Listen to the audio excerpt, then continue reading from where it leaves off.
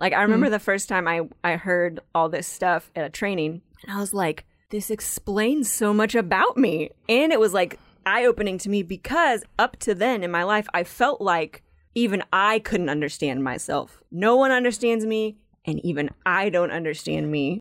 This is a show about self-discovery.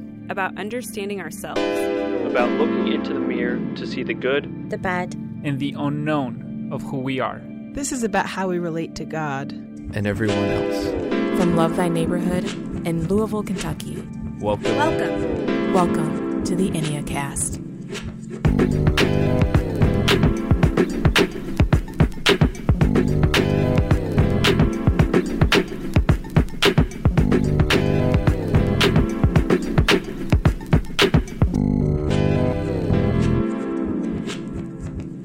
Hey, welcome back to the Enneacast. I am Jesse Eubanks. And I'm Sam Stevenson. Every episode, we walk you through the Enneagram one type at a time.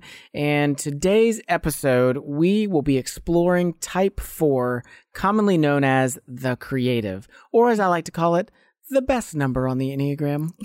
Yeah, because as maybe it might be a surprise to our listeners, but Jesse here is a 4. So this one's going to be exciting. But I like 4s. Yeah. 4s, No, 4s, all my best friends are 4s. Like, it's totally, like, 4s are some of my favorite people. They really do bring awesome things to the world. What is it that you like about 4s? Oh, they're all just so special. No, I'm just kidding. They really do bring a sense of beauty and wonder and awe to the world that I otherwise wouldn't have access to. I just go through life not seeing the world the same way. So I'm very thankful for the 4s in my life that get me in touch with my heart and my emotions. Okay, so before we even hit record, you were telling me you'd go and you hang out with a friend and you guys would be walking down the street, right? Mm-hmm. And she looks over and she sees this thing, like a leaf or a bottle cap. The bark on the tree or the glass on the ground or the raindrops and it's totally just everything is beautiful. Everything has potential. Everything has awe and wonder. And it's just like, oh, you're right. But at first you're like, that's a tree. There's a sense in which that I did not see it that way until the 4 with me was able to open my eyes to the beauty that was beneath the surface all along. Yeah, the healthy 4 wakes us all up to the beauty that's right in front of us. Yeah. We look around and we go oh, that's just a common table, but the 4 can look at it and go that's beautiful. Look at the wood. Think about the forest it came from. Mm-hmm. Think about the carpenter that made this thing and all that goes. Think about the meals that are going to happen around that table. Yeah. The 4 has the ability to see the enchanted in the very ordinary daily world. And that's a healthy 4. Okay, so Sam, tell me some of the other nicknames for the 4. Yeah, so you said the creative, but they're also called the romantics, the idealist, the dreamers, the melancholic, the tragic victim. And we'll get into some of that later as to why that would make sense for the 4s. But they really do. They kind of carry a deep sense of longing and beauty with them in their relationships. Yeah, and I've also heard them referred to as the originalist because they really like original things. Yeah, unique things. The special one. Yeah, the special one. Yeah. Think you for recognizing that. You're welcome. So these folks, when they're resourceful, the originalist, the creative, these folks are caring. They have a lot of compassion. They care about other people and they're in tune with the needs of other people and they want to care for those folks. They have a heightened sense of beauty. So where other personality types might walk into the room and go, hey, this is a really well-built building. Or they might walk into the room and just go, hey, is this building safe? Are there enough fire extinguishers? Mm-hmm. A 4 is going to walk in and go look at this architecture. Look at how this room feels. Look at these paint colors. So they're very oriented around aesthetic. These folks are sensitive, they have deeply felt emotions and they freely allow those emotions to integrate into who they are. They are part of who they are and they want to emotionally respond to the world that they're living in. They're individualists and so they really enjoy trailblazing new original paths. They're intense. The number one word that has followed me around my entire life. I remember the first time I was in middle school and someone goes, you're kind of intense. And that word has followed me forever. I was listening to the Typology podcast not long ago, and Matthew Perriman Jones is on there. He's a 4, and Ian Cron's talking to him, and he goes, if I could ask all the other relationships in your life just to kind of give me a word to describe you. And Matthew Perriman Jones is thinking about it and is silent. And then he goes, probably intense. My wife almost wrecked the car because she was laughing so hard. That word, absolutely, it describes the 4 because we are expressive folks. Yeah. So and it's we love that about you. Like, that's one of the gifts of the 4 is just the ability to wake us all up, like we said, and just tap into that emotional reality that we all have. That 4s just wear their heart on their sleeve, and they wear everybody else's heart on their sleeve too. Well, okay, so we can be expressive, and that can be a good thing. But it can also sometimes not be such a good thing. Sometimes, it's a double-edged sword. So what happens when we become non-resourceful and unhealthy? Yeah, so like we said, there's a sense of longing that comes into the play for the 4, and that ability or that just innate essence and desire to long, it never becomes satisfied. So they need to kind of just nurse that longing, the thing that they have.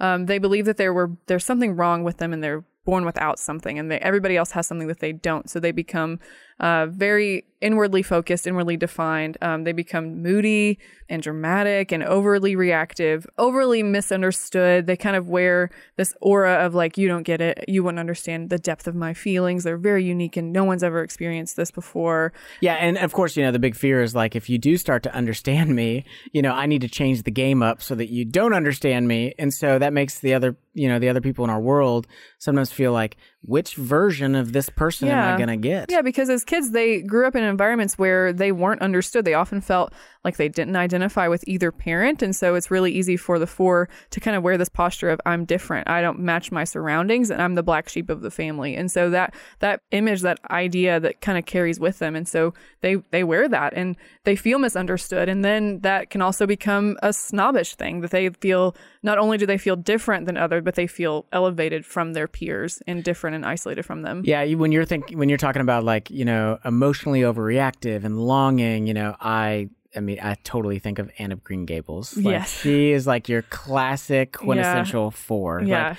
and we love, Anne Shirley, but, she was kind of a hot mess at the same time. And, the other people that I think of actually is I think of every 2-year-old ever. Oh, because, man. 2-year-olds, like, they are dramatic and they're moody and they tend to overreact. And they're never satisfied. They're never satisfied. And everything is no. I'm like, I just look at a little 2-year-old and I'm like, dude, I get you, man. I understand what you are going through right now. Sure. But the other one that I'm a huge fan of The Office, and I sadly, and this was it took me a while to accept this as true. I think that Michael Scott is a non-resourceful 4. Really? He longs, he overreacts, he's snobbish. Oh, yeah. And it's almost, he's never satisfied. Performing. Like, everything is about, okay, I have a moment, everybody listen to me, and it's like, and it's all performance-based, it's all about theatricality, and it's never, like, the idea of working in an office is terrifying for him, so he has to make it special in some way, every single episode. Absolutely. So that's interesting. Yeah, so it took me a while to accept that, but I might be Michael Scott. Yeah. So, okay, so here's what happens, though, is that there's a wake-up call for every personality type. And this is the moment at which we are heading down a path, and there are a bunch of signs that are saying, danger, turn back, do not continue down this path. And for the 4, that is when we begin to hold on to and intensify feelings by use of our imagination. In other words, we retreat into our imaginations and we begin to play out scenarios or play out emotions that we're feeling by use of our imagination. That is the moment at which we need to know it is time to turn back, because the things are not going to go well for us. So every single type has a deadly sin that they struggle with. The 4, the originalist, the creative, they are in the heart triad. So their primary struggle in life is the issue of shame, the belief that they're defective, the belief that everyone else possesses something that they lack, and that there's something just kind of broken and wrong with them. And for the 4, what happens is that shame eventually grows and gives birth to envy.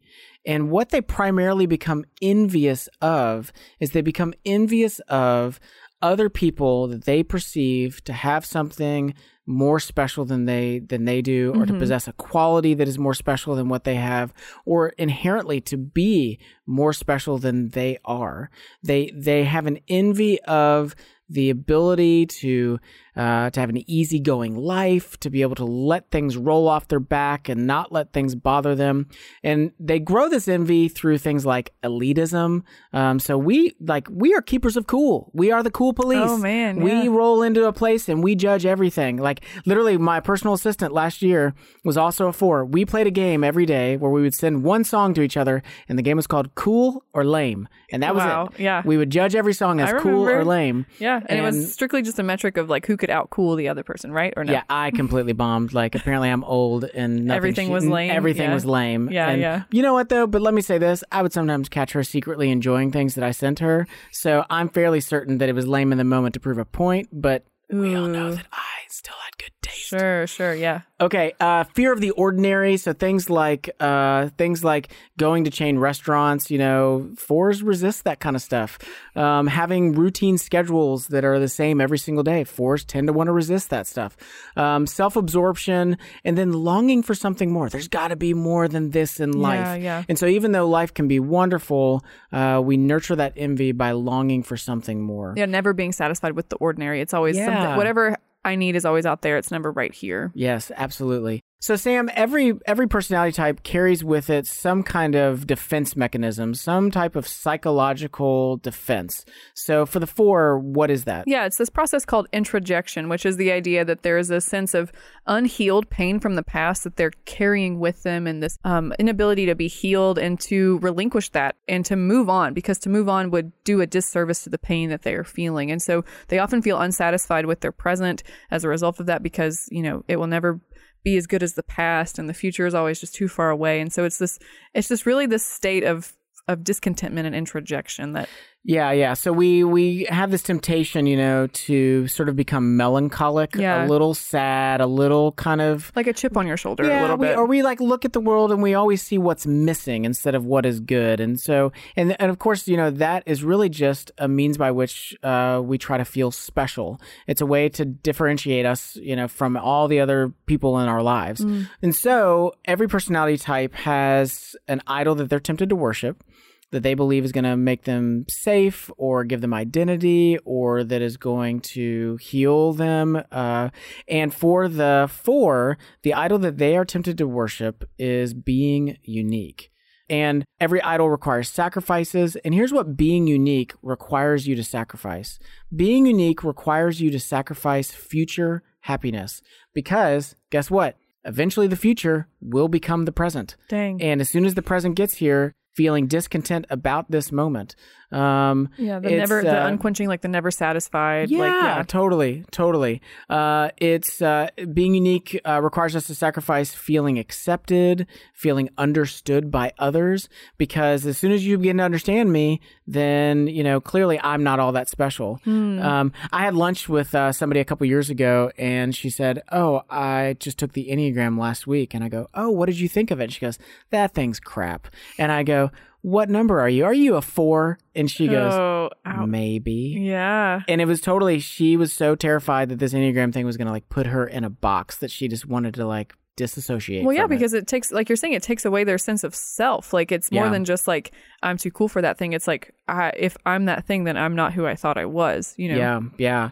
And then being unique also requires us to sacrifice emotional equanimity and calm, because if we look around and everybody else is just sort of calm and just kind of going through the motions or sort of being level-headed, then there's a sense of I need to be different than that. I better have these big emotional reactions in order to remind the world that I'm different than the rest of you. Yeah, so it's like they use their emotions they almost leverage their emotions in a way that sets them apart. It's not even they're genuinely feeling the emotion. Right, that's right. Well, there's times where, sadly, when those of us that are 4s, when we're non-resourceful, we kind of weaponize our emotions. We know that our emotions can kind of intimidate some other people. And so we'll kind of let them get kind of big, and we'll tend to overreact, and half the time, in all honesty, I mean, a lot of times what I've overreacted is doing my non-resourceful 4 stuff. I'm like, man, I just came across as a big baby having a tantrum. That was not helpful to anybody in that moment. It's like super embarrassing after it happens. So a lot of times the 4 is pretty dissatisfied with life if they're non-resourceful. And the reason is because they continue to carry unhealed pain from the past, which makes them discontent and melancholy in the present, and they're always longing for life to be more special in the future. So 4s get in this place where they're either stuck in the past thinking about past pain, or they're longing for a more special future, and sometimes that makes them come across as being very, very head in the clouds, disconnected from today. Man, and what a life that you would like. Yeah, it's challenging. The stakes are so high with that kind of posture, though, because you miss so much of the things that are happening right around you because you're too worried about what hasn't happened yet or what already happened that was better than this. Yeah. It's a pretty unhappy way to live. But the good news is this: is that God knows that. He knows that that's the temptation for us. He does not leave us there. He knows that we feel ashamed of much of who we are, and He responds to that shame with His delight by singing over us, delighting in us, doting over us. And in response to that, He begins to grow what virtue inside of the 4? Yeah, it's the idea of balance. And so they move from an unhealthy state where they're really emotionally overreactive and being driven by their emotions to a place where they're more in tune with their thoughts and their time and the opinions of others and just other people around them, so they can be more emotionally attuned to themselves and what the Lord may be asking of them. And we become accepting of who we are in Christ. Yeah. Christ has made me the way that I am, and that's not a mistake, and I can accept that. Christ accepts me as I am, and He still delights in me. And so it's okay that I'm a little emotional. It's okay that I struggle with things. It's okay that I like the things that I like, but I don't need to constantly try to set myself apart from other people, because it's also okay if I like things that aren't all that, popular, or if I love the thing that everybody else loves. Yeah. It's okay. It doesn't need to be all that special, because the truth is, all of us are special. Every single person is special in the eyes of Christ. And as we accept that, then we're able to experience a more full and robust life without, freaking out and overreacting all the time. Yeah. I think when we talk about the 4 and their gift, it's the ability to see the beauty and the wonder and the awe. Like, I think about the parable of the lost sheep. Our 4 friends, they go to the one, they leave the 99 for the one. And so for the 4, it's a message of the hearing from the Lord, like, hey, I left the 99 for you. Like, I see you, you're special. I know the hairs on your head. I delight in you, and you are enough. I think that's a really healing message for the 4. Yeah, absolutely. I totally agree. Well, when we come back, we're going to talk with truly one of my favorite 4s, one of my close friends, one of my co-creators, my co-originalists. We'll be talking with Rachel Zabo. So please stay with us. Do issues of poverty and injustice make you feel heartbroken, overwhelmed, or confused? Are you like many young adults who see all of these needs happening around the world, but you just don't know where to start? Well, we can help with that. Love Thy Neighborhood is an urban missions agency for young adults impacting social justice issues, both physically and spiritually. We've helped hundreds of young adults just like you do justice and build better Christian community. We partner with over a dozen nonprofits throughout the city that are on the front lines of causes like crisis pregnancy, homelessness, orphan care, refugees, and more. Or perhaps you want to contribute in a way that's a little bit more behind the scenes. We also have internship tracks in the areas of nonprofit leadership, as well as media and design and visual arts. So if you're between the ages of 18 and 30, head over to our website at lovethyneighborhood.org. Take a look at all of the different causes where you can make an impact. Choose the ones that you're most passionate about, and we will pair you up with an organization where you will make a real difference in real lives. We offer opportunities for a summer or a year. So again, head over to our website, lovethyneighborhood.org, and apply now.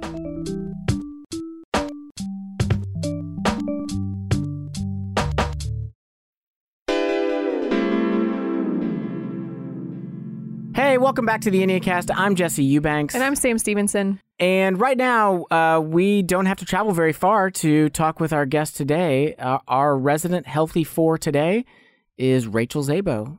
Rachel is the producer of the Love Thy Neighborhood podcast. And right now, I guess we're in your studio. Yeah. Welcome to my office. Thanks for having us. Thanks for having us. Thanks for being here, Rachel. Anytime. Okay, so Rach, you just heard our overview of your type. So what resonates with you? Pretty much everything about the 4. Like, I am textbook type 4. Yeah. Like, it's uncanny. Like, I remember the first time I heard all this stuff at a training, and I was like, this explains so much about me. And it was like eye-opening to me because up to then in my life, I felt like even I couldn't understand myself. Like, it was that permeated. Wow, yeah. throughout. So this was a really kind of clarifying journey for the Enneagram was even really I was for like, you. no one understands me, and even I don't understand me. Like, I'm a mystery to myself. Others don't understand me, and I don't understand. That's like meta unique. That's like next level stuff. Like, why are you the way you are? I don't know. I'm a mystery to myself. Get it, 4. You know, it's very hard for me when things are not super special, like when the day is not like there's no special activities in the day, and it's like that makes me feel like I've failed at something. It's like I didn't do something right because nothing was awesome today. Yeah, like one of your most common expressions, like if I go like, so how was it? And you'll go, eh. Like that's like your most common, and I know that that's your way of saying like, it was normal. Yeah, and also too, like I have a lot of emotions and they speak very loudly. And I've had to learn, to like ride that wave and like not let them drive the car, but let them like be in the passenger side of the car and come along with me. So yeah, emotions are very happy to like kick us out of the driver's seat and just go, I got this, everybody. Mm-hmm. Yeah. Okay, yeah. So 4s, they're often described as artists of the world, the really creative type. You all are actually both 4s. And so this is super interesting to have this moment to kind of talk through this type with 2 different 4s in the room. So Rachel, how do you see this ability to cultivate beauty and creativity show up in your life? Yeah, well, I mean, the obvious answer is in my job. Mm-hmm. So I produce a podcast for Love Thy Neighborhood, which takes a lot of creativity. It's a lot of storytelling, and I feel like the art of storytelling is something that's very beautiful, and there's a lot of thought and creativity that goes into that. So definitely there. Also really like dancing a lot. Just very like creative, like physical expression. Mm-hmm. So one of the things that I'll say sometimes to fellow 4s is I'll say, emotions are like wild horses, and doing good, tangible, creative work corrals those horses, in a healthy way. Instead of letting the horses just kind of run wild, doing good creative work gives those horses an appropriate space to move within. One of the other ways too that I see it kind of show up, with you, and I see it with myself, I see it with a lot of 4s, is like the way that we dress, like we just don't like conventional clothing. I don't know what to say. Like, so for you, Rach, like you don't like the idea necessarily of going like, oh, I'm going to go put on, this very traditional, business professional garb, like that's not your thing. Yeah. So here's a true story. I sang in the choir at church once, and it was on Good Friday. And so the director was like, everyone please wear black. And I was like, do I even own black clothing? Like plain, like I couldn't have any patterns or anything. He's like, just wear plain black. And I was like, oh no. Well, here's what's funny though, is that, so we're both the same core type, but we have different wings. Mm-hmm. And so Rachel's a 4 wing 5 and I'm a 4 wing 3. We'll talk about the wings later in the season. But somebody asked me the other day, like, what's your favorite color? I'm like, black. Black is I'm like Batman. I know the 4s like that are black listening and dark gray are probably like, all I own is black. But for you, like, it's not uncommon for you to have like a striped patterned shirt with like different kind of patterned shorts with like some tights on underneath and then a hat, like it's very like kind of its own story or outfits of the day. So probably like my favorite outfit to wear would be yellow pants, like bright yellow pants, a green, like a grass green t-shirt with a coral jean jacket. Like that's one of my favorite things to wear. Yeah, I'm wearing black jeans and a white shirt right now, and this is about as cool as it gets for me. Like, yeah. Okay, so some other personality types that like they struggle to know their feelings or to express their feelings. But that's actually one of the gifts of the 4 is expressing and knowing their feelings. Why do you think that your personality type places so much emphasis on emotional honesty and emotional presence? I don't know, like that's just the space that we live in. Like that's my lens of the world. And so it's like asking somebody, why do you see the world the way that you see it? And it's like, well, because I do. I don't know, the emotional like honesty and like emphasis on emotion, like I I get a lot of like meaning from life, like through like what the emotions are that are attached to things. So like I was thinking about this too the other day. I was like, my memories are like not necessarily like I don't remember what happened, but I definitely remember like that's how I felt in that moment.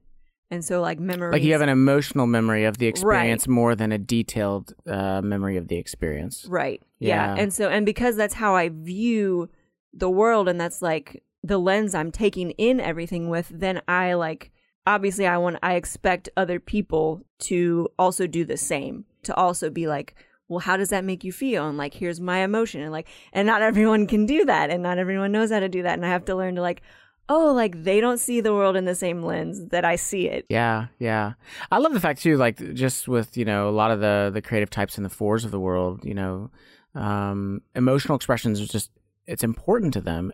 And what I love is that I do think that it reflects the character of God. I think that God is very emotional. You know, I know that we get scared of emotions as people, and I also know that we abuse it, we overreact at times, and you know, those kinds of things. But generally speaking, I think that is the portion of the character of God that we represent, the creativity, the really deep affections, the passionate responses. You know, I look at the Psalms and I'm like, dude, David, man, that guy, he's got so much going on inside of him. I mean, he's like, Lord, forgive me of my sins, but smite all those that oppose you. My enemies. Like, yeah. I mean, he's like, oh, I'm down in the pit. Woe is me. I'll never. Yeah. I'm like, Lord. dude, that bro. Yeah. I mean, if he was alive today, he might be medicated. Like he's got a lot going on. He's all over the place. Yeah. I'll say though, like just to kind of speak to the gift that the fours both offer, I think for anybody that listens to our flagship podcast, they would be able to say like, man, that podcast is just so like, it gets me in my feelings. I cry every episode. Like that's just the constant feedback that we get. And I think it's because you all are both fours and not that, oh, fours are so emotional, but no, it's like you have an acute sense of not only the pain of that moment, that the story that you're telling, but how to craft that in a narrative that really does bring the audience with you and kind of lets them sit in that and really allows us to access our own emotions and our own responses to those moments. So it is really like a praise for the fours, both in this room and just in general. Like we really do value the gift and the ability that fours can cultivate a sense of emotional awareness that for those of us that aren't in the heart triad, it's really necessary. It's a really good gift that you all have. Yeah, and I think you made a good point too, Jesse, about how it's like we often see that emotions are like bad or they're wrong. And so it's like anytime you're feeling an emotion, it's like, oh, I need to stop emoting. And that's not good luck. Healthy. Yeah, right. Like, no, like emotions are part of like the way God has created us. And like God has emotions too. And so it's like if God has them, that doesn't mean they're wrong. But yeah, things are skewed and like we don't handle them correctly. But as we learn like to be more healthy in how we express our emotions or what kind of gravity we choose to like give to our emotions, I think it does display like you're experiencing part of the character of God when you are having a healthy relationship with your emotions. Yeah. Well, speaking of that, so you talked about this earlier. I mean, like me, do you ever find yourself like your emotions, you know, they just get ahead of you? Like, you know, you're kind of okay, you're feeling pretty good, and then something happens, and it's just like your emotions just are like an atomic bomb went off, and all you see is your emotions. I don't know what you're talking about. Yes, would be the answer.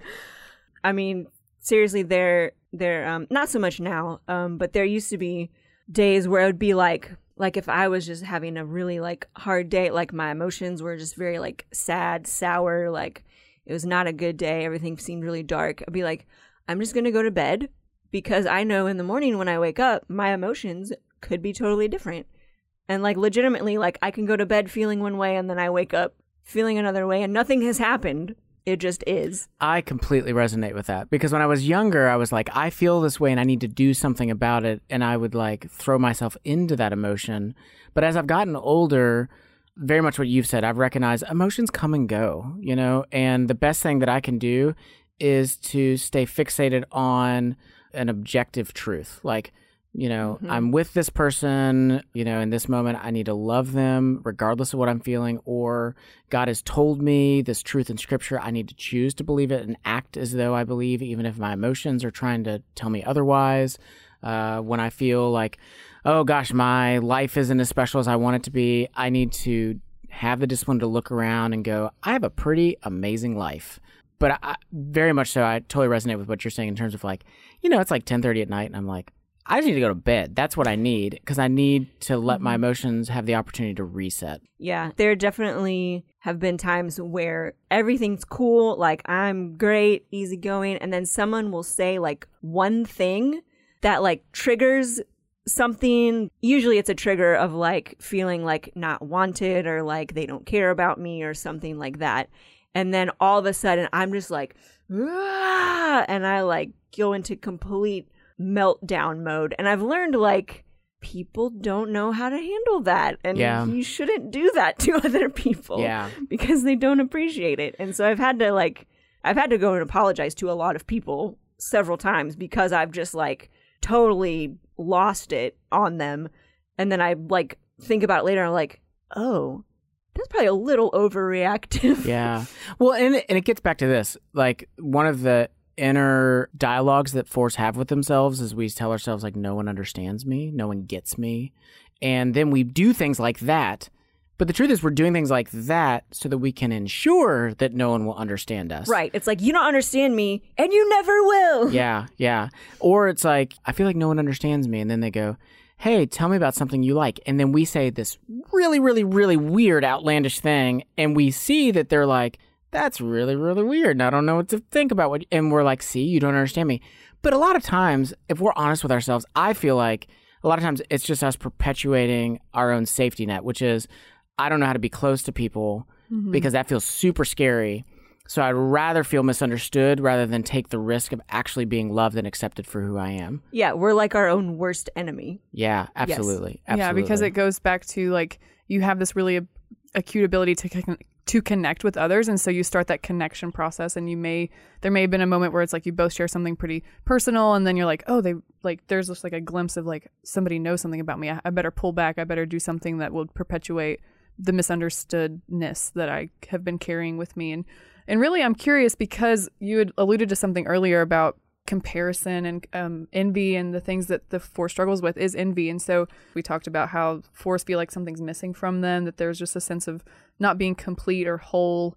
And I'm just curious if you could elaborate a little bit on that. How does the concept of envy manifest itself for you, and how do you navigate that? Mm-hmm. Yeah, this is very interesting. I actually was thinking about this yesterday. I was like, man, I feel like I've not been like investing a lot in like my friendships and the relationships that are around me. And I was kind of digging into that a little bit. And I came to this realization that I was like, oftentimes I feel threatened by other people. And it's an envy. The root of it is envy. And I'm envious because I feel like, oh, they're going to do something that's going to make them more special. They're going to do something that's going to mean, other people will need them and they won't need me. And so I get very envious of like my positioning, I guess, or like my status with other people because I see other people as a threat to my position. And so when people are like, they do something really awesome, or people are like, they're kind of like focused on those people. And I'm like, oh no, like I want that. Like they've taken that from me. I need to get it back or something like that. Does that make sense? Yeah. I know that the Heart Triad sees every exchange or every kind of encounter as a relational, like there are relational stakes to anything that happens. For the twos, it's very much like, how can I help you? And for the threes, it's like, am I doing enough? Am I succeeding? But yeah, for the four, it's all about like identity, I think, especially for all of the Heart Triad, but particularly for the fours, it's about sense of self. Do you recognize me? Am I special? Am I good enough? Do you see me? Is that true? Like it's like, who am I to you? And it feels like, at least for me, I don't know if this is a four thing or this is a me thing, but it feels like my question is like, who am I to you? And that always feels like it's up for question. Like there's never like a, this is who I am, period. It's like, well, today I'm this to you and tomorrow I might be something else. Well, let me ask you this. Fours, like we love feeling unique and special, and it's to a fault sometimes because we end up trying to build like our whole identity around being unique and special. What encouragement would you give to other fours who feel the temptation to over-identify with obscure, special, unique things? again, it's like this thing of like, we're our own worst enemy. And so we're like, no one understands me, no one gets me, no one loves me. But then we're like constantly putting out these like totally obscure like things that we love to do, or maybe even if it's not obscure, but it's like the vast circle of your friends don't enjoy the same thing. Oftentimes, as long as it's not popular. It's like right, the thing we love as long as it's not too popular. As long as at least like less than 5 people like it. Is that because like there is anonymity in crowds? Like, you know what I mean? Like if I were to go along with the masses, I would lose a sense of self. Right. Well, then you're not absolutely. unique anymore. Yeah. Then you're just like everyone else. So, but then you end up pushing people away, which is like the exact opposite of what we really want, because really we want like to be known, we want to be loved.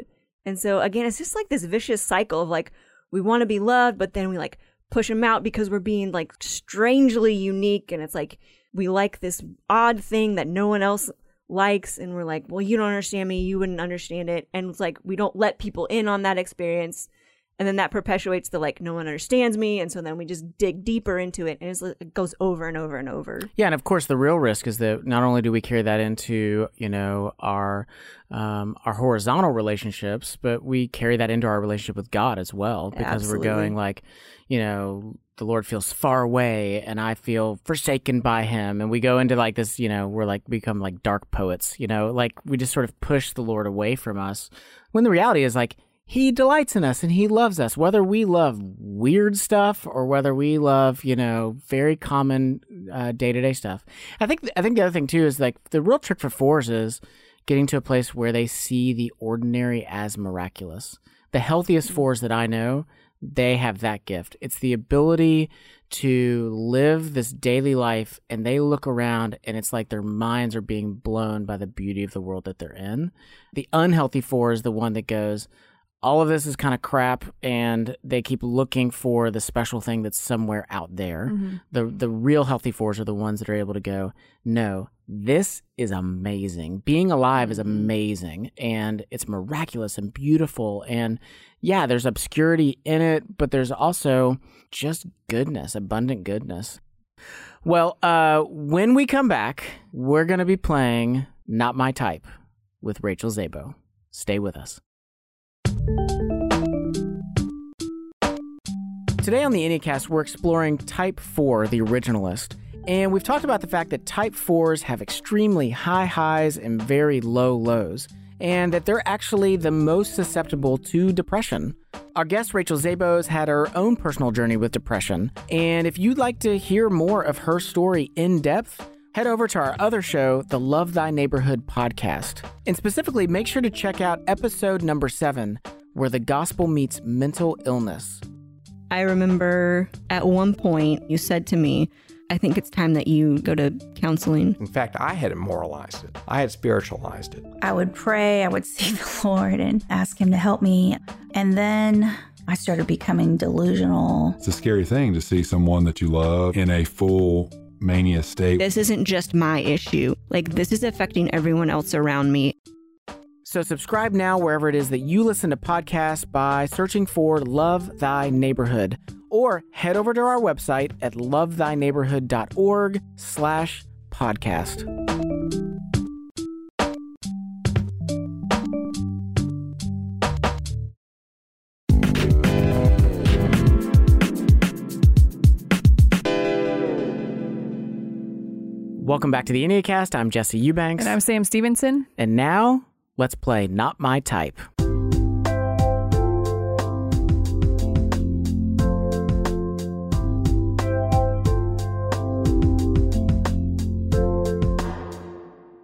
Okay, so Sam, the game is Not My Type, and the reason it's called that, of course, is that you are not the same Enneagram type as Rachel. Right. So I have asked Rachel 5 questions, all related to her personality type, and she's given me her answers. Mm-hmm. I'm going to ask you these questions, and I'm going to give you 3 possible answers. 2 of them are lies, and only 1 of them is the truth. Okay. You have to figure out which one of them was Rachel's actual answer. Oh, gosh. For every one that you get correct, you get a point. Every one that you get wrong, you don't get any points. All right. Are you ready to play? I'm ready. Okay. You don't know me, Sam. Yeah, we'll see. We'll see how well you understand the mysterious understands. four. Oh my gosh. Yeah, did you come up with the other answers? This is just like who can I did out come for, up with them, yeah, sorry. Who can out for the other person? Yeah, we'll see how obscure these get. Great. Okay, so question number 1. You've just found out that you'll have to work as a bank teller for the rest of your life.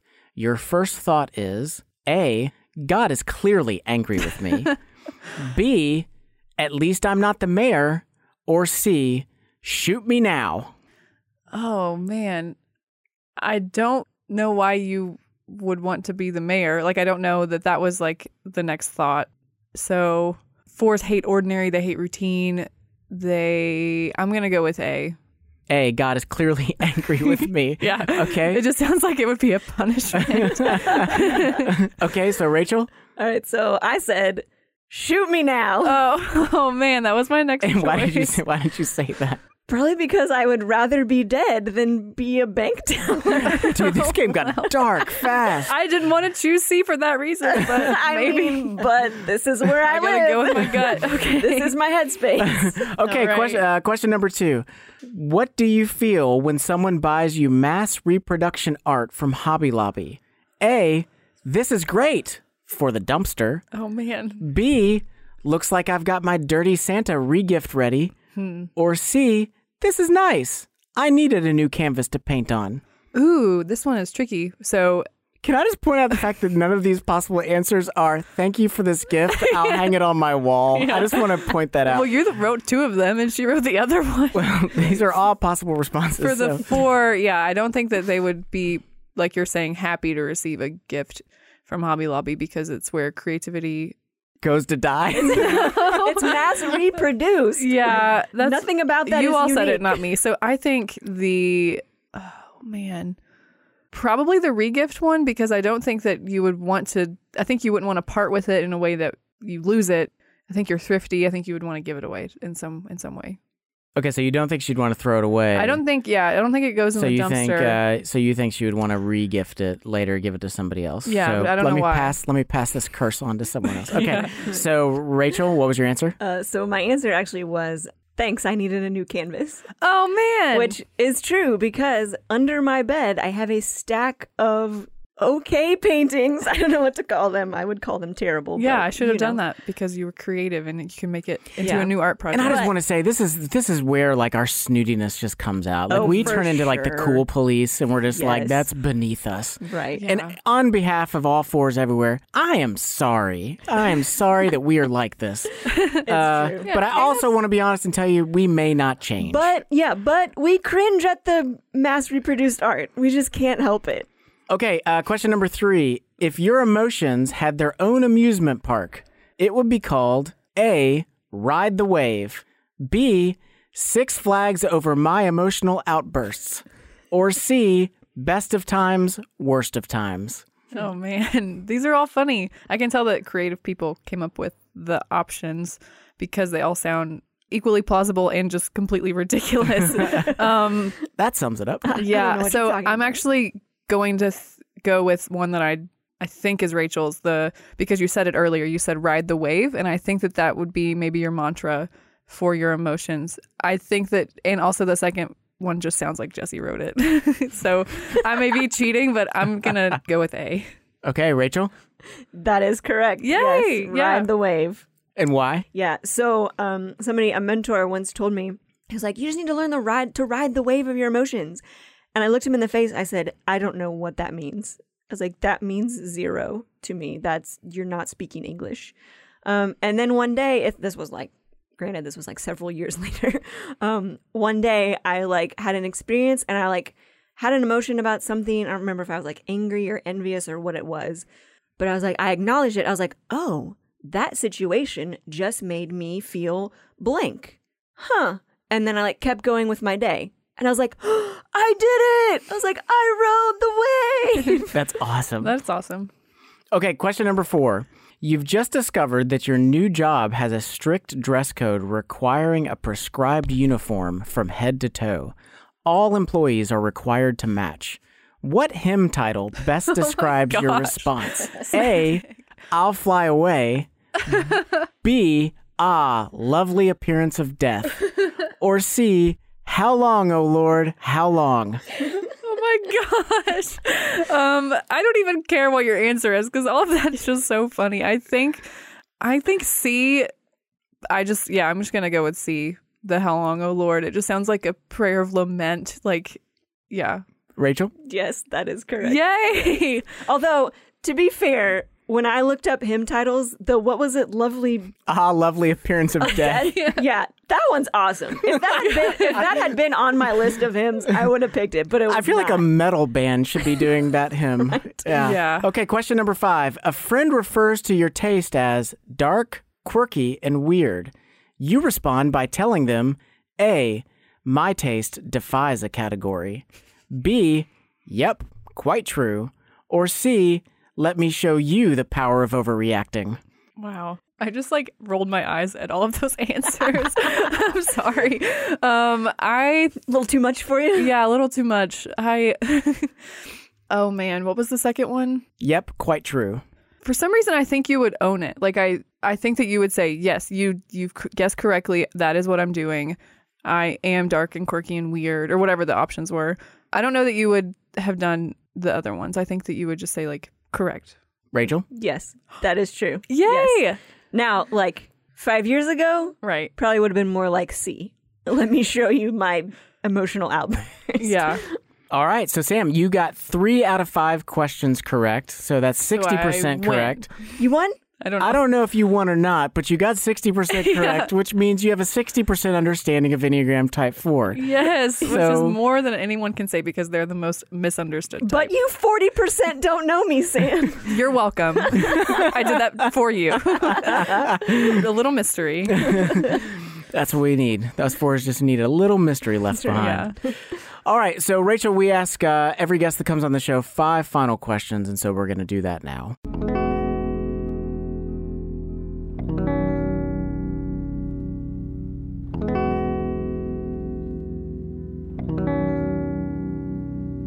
Question 1. What actor or actress would play you in a movie? The girl who plays Rory from Gilmore Girls, whatever her name is, because I was told once that I look like her. Or that she looks like me. As an avid Gilmore Girls fan, I would say that is true.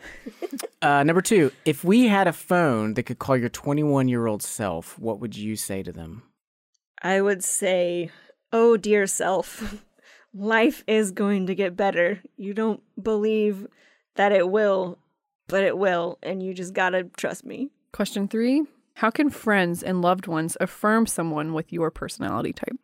It's very affirming to me when people affirm or appreciate the art that I create. And so right now I create the Love Thy Neighborhood podcast. And so when people come up to me and they're like, oh, that was such a good episode, or oh, that really moved me, people appreciating the art and the beauty that I'm trying to put out into the world is very affirming to me. Question number 4, how does the good news of God's delight heal your type's deadly sin of envy? Yeah, so when it comes to envy, a lot of times I think my envy is directed as oh, God is letting this person have this thing and this person have this thing, and God is withholding something from me. And so stepping into the truth that God is good to me, God is good to Rachel Szabo, and finding evidences of that in my life helps to curb my tendency to be envious of other people. Question 5, last question. What scripture verse do you hold dear as it relates to your personality type? Yeah, so I really like Psalm 22, verse 5. And it says, to you they cried out and were saved. In you they trusted and were not put to shame. And I really like that because it's very grounding. You know, sometimes I can be afraid that oh, God doesn't really love me or God's really not for me. But that's very grounding of no, this is tried and true. God is not changing. These people cried out to God and they were not put to shame. And so neither will I be put to shame.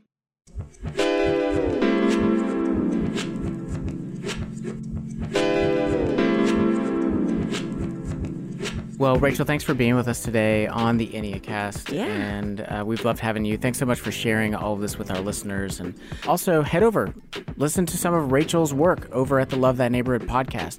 So whatever platform it is that you listen to podcasts on, Go there now and look up Love Thy Neighborhood and give it a listen.